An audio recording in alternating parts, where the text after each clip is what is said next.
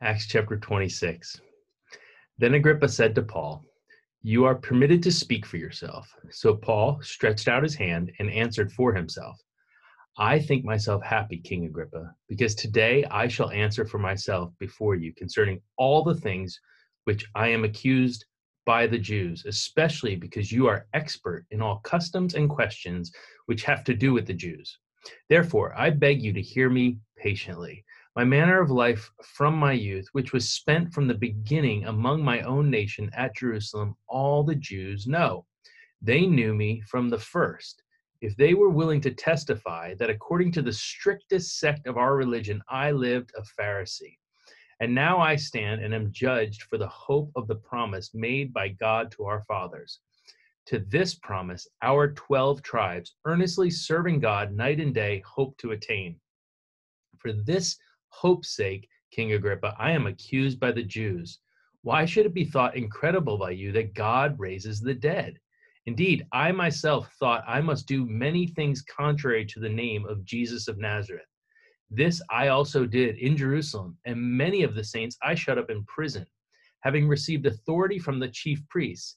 And when they were put to death, I cast my vote against them. And I punished them often in every synagogue and compelled them to blaspheme.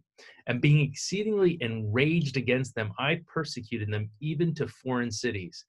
While thus occupied, as I journeyed to Damascus with authority and commission from the chief priests at midday, O king, along the road, I saw a light from heaven, brighter than the sun, shining around me and those who journeyed with me. And when we all had fallen to the ground, I heard a voice speaking to me and saying in the Hebrew language, Saul, Saul, why are you persecuting me?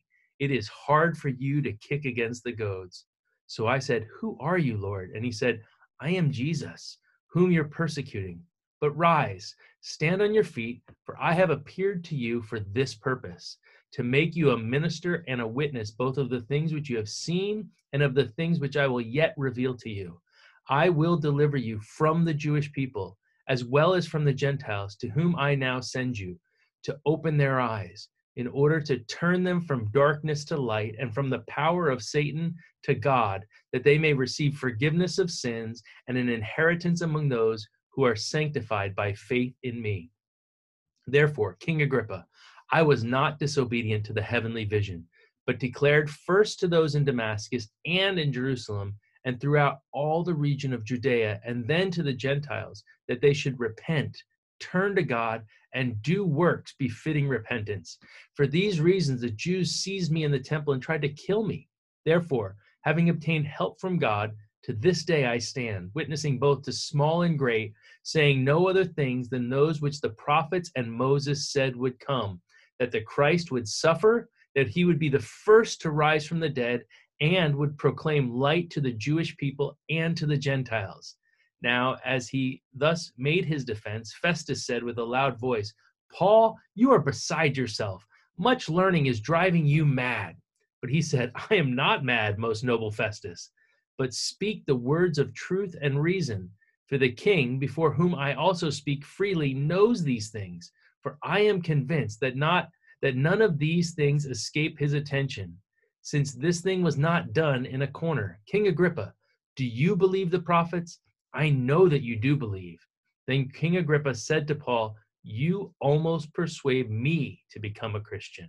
And Paul said, I would to God that not only you, but also all who hear me today might become both almost and altogether such as I am, except for these chains. When he had said these things, the king stood up, as well as the governor and Bernice and those who sat with him. And when they had gone aside, they talked among themselves, saying, this man is doing nothing deserving of death or chains. Then King Agrippa said to Festus, this man might have been set free if he had not appealed to Caesar. Acts chapter 27. And when it was decided that we should sail to Italy, they delivered Paul and some other prisoners to one named Julius, a centurion of the Augustan regiment. So entering a ship of Adramyttium, we put to sea, meaning to sail along the coast of Asia. Aristarchus, a Macedonian of Thessalonica, was with us. And the next day we landed at Sidon. And Julius treated Paul kindly and gave him liberty to go to his friends and receive care. When he had put to sea from there, we sailed under the shelter of Cyprus, because of the winds were contrary. And when we had sailed over the sea, which is off Cilicia and Pamphylia, we came to Myra, a city of Lycia. There the centurion found an Alexandrian ship sailing to Italy, and he put us on board.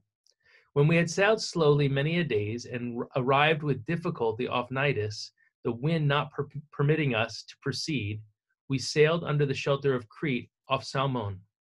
Passing it with difficulty, we came to a place called Fair Havens, near the city of Lasea. Now, when much time had been spent and sailing was now dangerous because the fast was already over, Paul advised them, saying, "Men, I perceive that this voyage will end with disaster and much loss, not only of the cargo and ship, but also our lives." Nevertheless, the centurion was more persuaded by the helmsman and the owner of the ship than by the things spoken by Paul.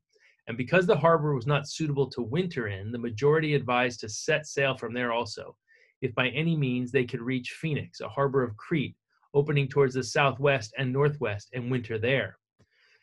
When the south wind blew softly, supposing that they had obtained their desire, putting out to sea, they sailed close by Crete. But not long after, a tempestuous headwind arose, called Euroclydon. So, when the ship was caught and could not head into the wind, we let her drive. And running under the shelter of an island called Clauda, we secured the skiff with difficulty. When they had taken it on board, they used cables to undergird the ship, and fearing lest they should be run aground on the Syrtis sands, they struck sail and so were driven. And because we were exceedingly tempest-tossed, the next day they lightened the ship. On the third day we threw the ship's tackle overboard with our own hands. Now when neither sun nor stars appeared for many days, and no small tempest beat on us, all hope that we would be saved was finally given up. But after long abstinence from food, then Paul stood in the midst of them and said, "Men, you should have listened to me, and not have sailed from Crete and incurred this disaster and loss. And now I urge you to take heart, for there will be no loss of life among you, but only of the ship. For there stood by me this night an angel of God, to whom I belong and whom I serve, saying, 'Do not be afraid, Paul. You must be brought before Caesar, and indeed God has granted you all those who sail with you. Therefore take heart, men, for I believe God that it will be just as it was told me. However, we must run aground on a certain island.' Now when the 14th night had come, as we were driven up and down in the Adriatic Sea, about midnight the sailors sensed that they were drawing near some land. And they took soundings and found it to be 20 fathoms. And when they had gone a little farther, they took soundings again and found it to be 15 fathoms. Then, fearing lest we should run aground on the rocks, they dropped 4 anchors from the stern and prayed for day to come. And as the sailors were seeking to escape from the ship, when they had let down the skiff into the sea, under pretense of putting out anchors from the prow, Paul said to the centurion and the soldiers, 'Unless these men stay in the ship, you cannot be saved.' Then the soldiers cut away the ropes of the skiff and let it fall off. And as day was about to dawn, Paul implored them all to take food, saying, 'Today is the 14th day. You have waited and continued without food and eaten nothing. Therefore I urge you to take nourishment, for this is for your survival, since not a hair will be falling from your head of any of you.' And when he had said these things, he took bread and gave thanks to God in the presence of them all. And when he had broken it, he began to eat. Then they were all encouraged, and also took food themselves. And in all we were 276 persons on the ship. So when they had eaten enough, they lightened the ship and threw out the wheat into the sea. And when it was day, they did not recognize the land, but they observed a bay with a beach, onto which they planned to run the ship if possible. And they let go the anchors and left them in the sea, meanwhile loosing the rudder ropes. And they hoisted the mainsail to the wind and made for shore. But striking a place where 2 seas met, they ran the ship aground, and the prow stuck fast and remained immovable.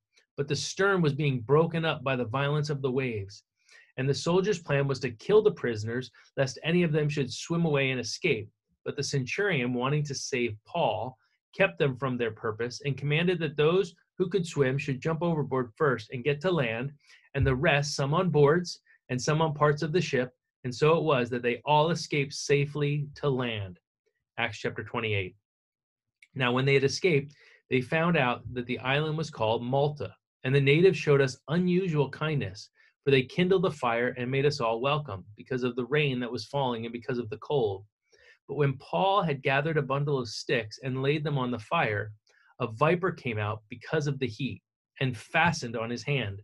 So when the natives saw the creature hanging from his hand, they said to one another, "No doubt this man is a murderer, whom though he has escaped the sea, yet justice does not allow to live." But he shook off the creature into the fire and suffered no harm. However, they were expecting that he would swell up or suddenly fall down dead. But after they had looked for a long time and saw no harm come to him, they changed their minds and said that he was a god. In that region, there was an estate of the leading citizen of the island, whose name was Publius, who received us and entertained us courteously for 3 days. And it happened that the father of Publius lay sick of a fever and dysentery. Paul went into him and prayed, and he laid his hands on him and healed him. So when this was done, the rest of those on the island who had diseases also came and were healed. They also honored us in many ways, and when we departed, they provided such things as were necessary. After 3 months, we sailed in an Alexandrian ship whose figurehead was the twin brothers, which had wintered at the island.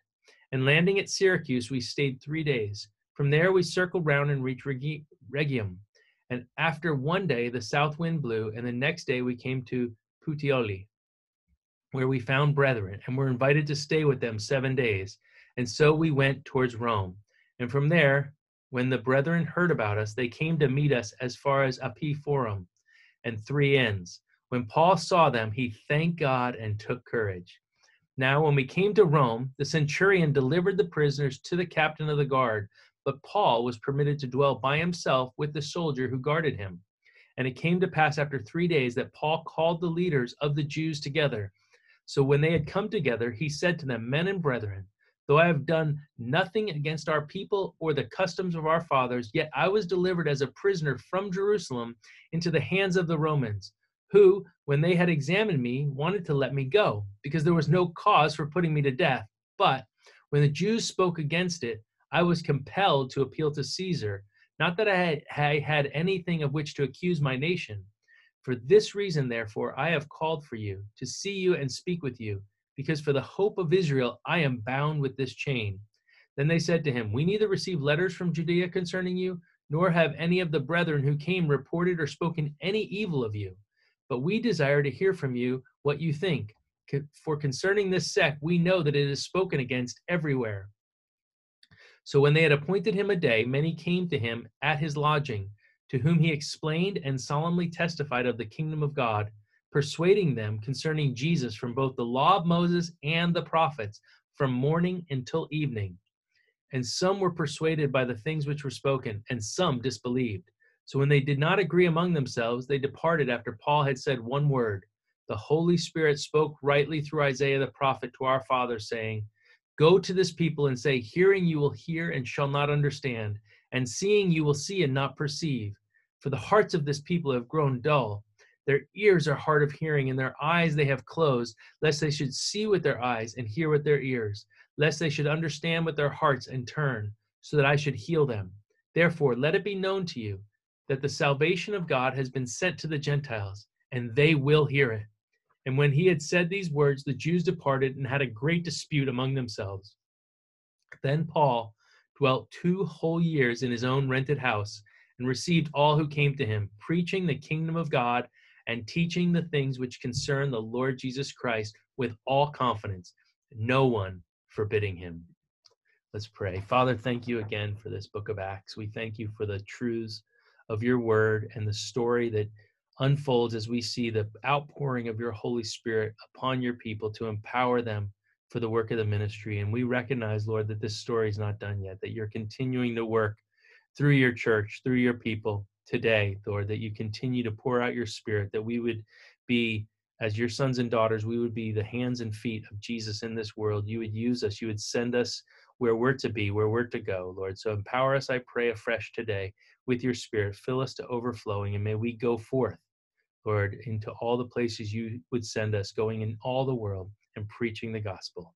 In Jesus' name, amen.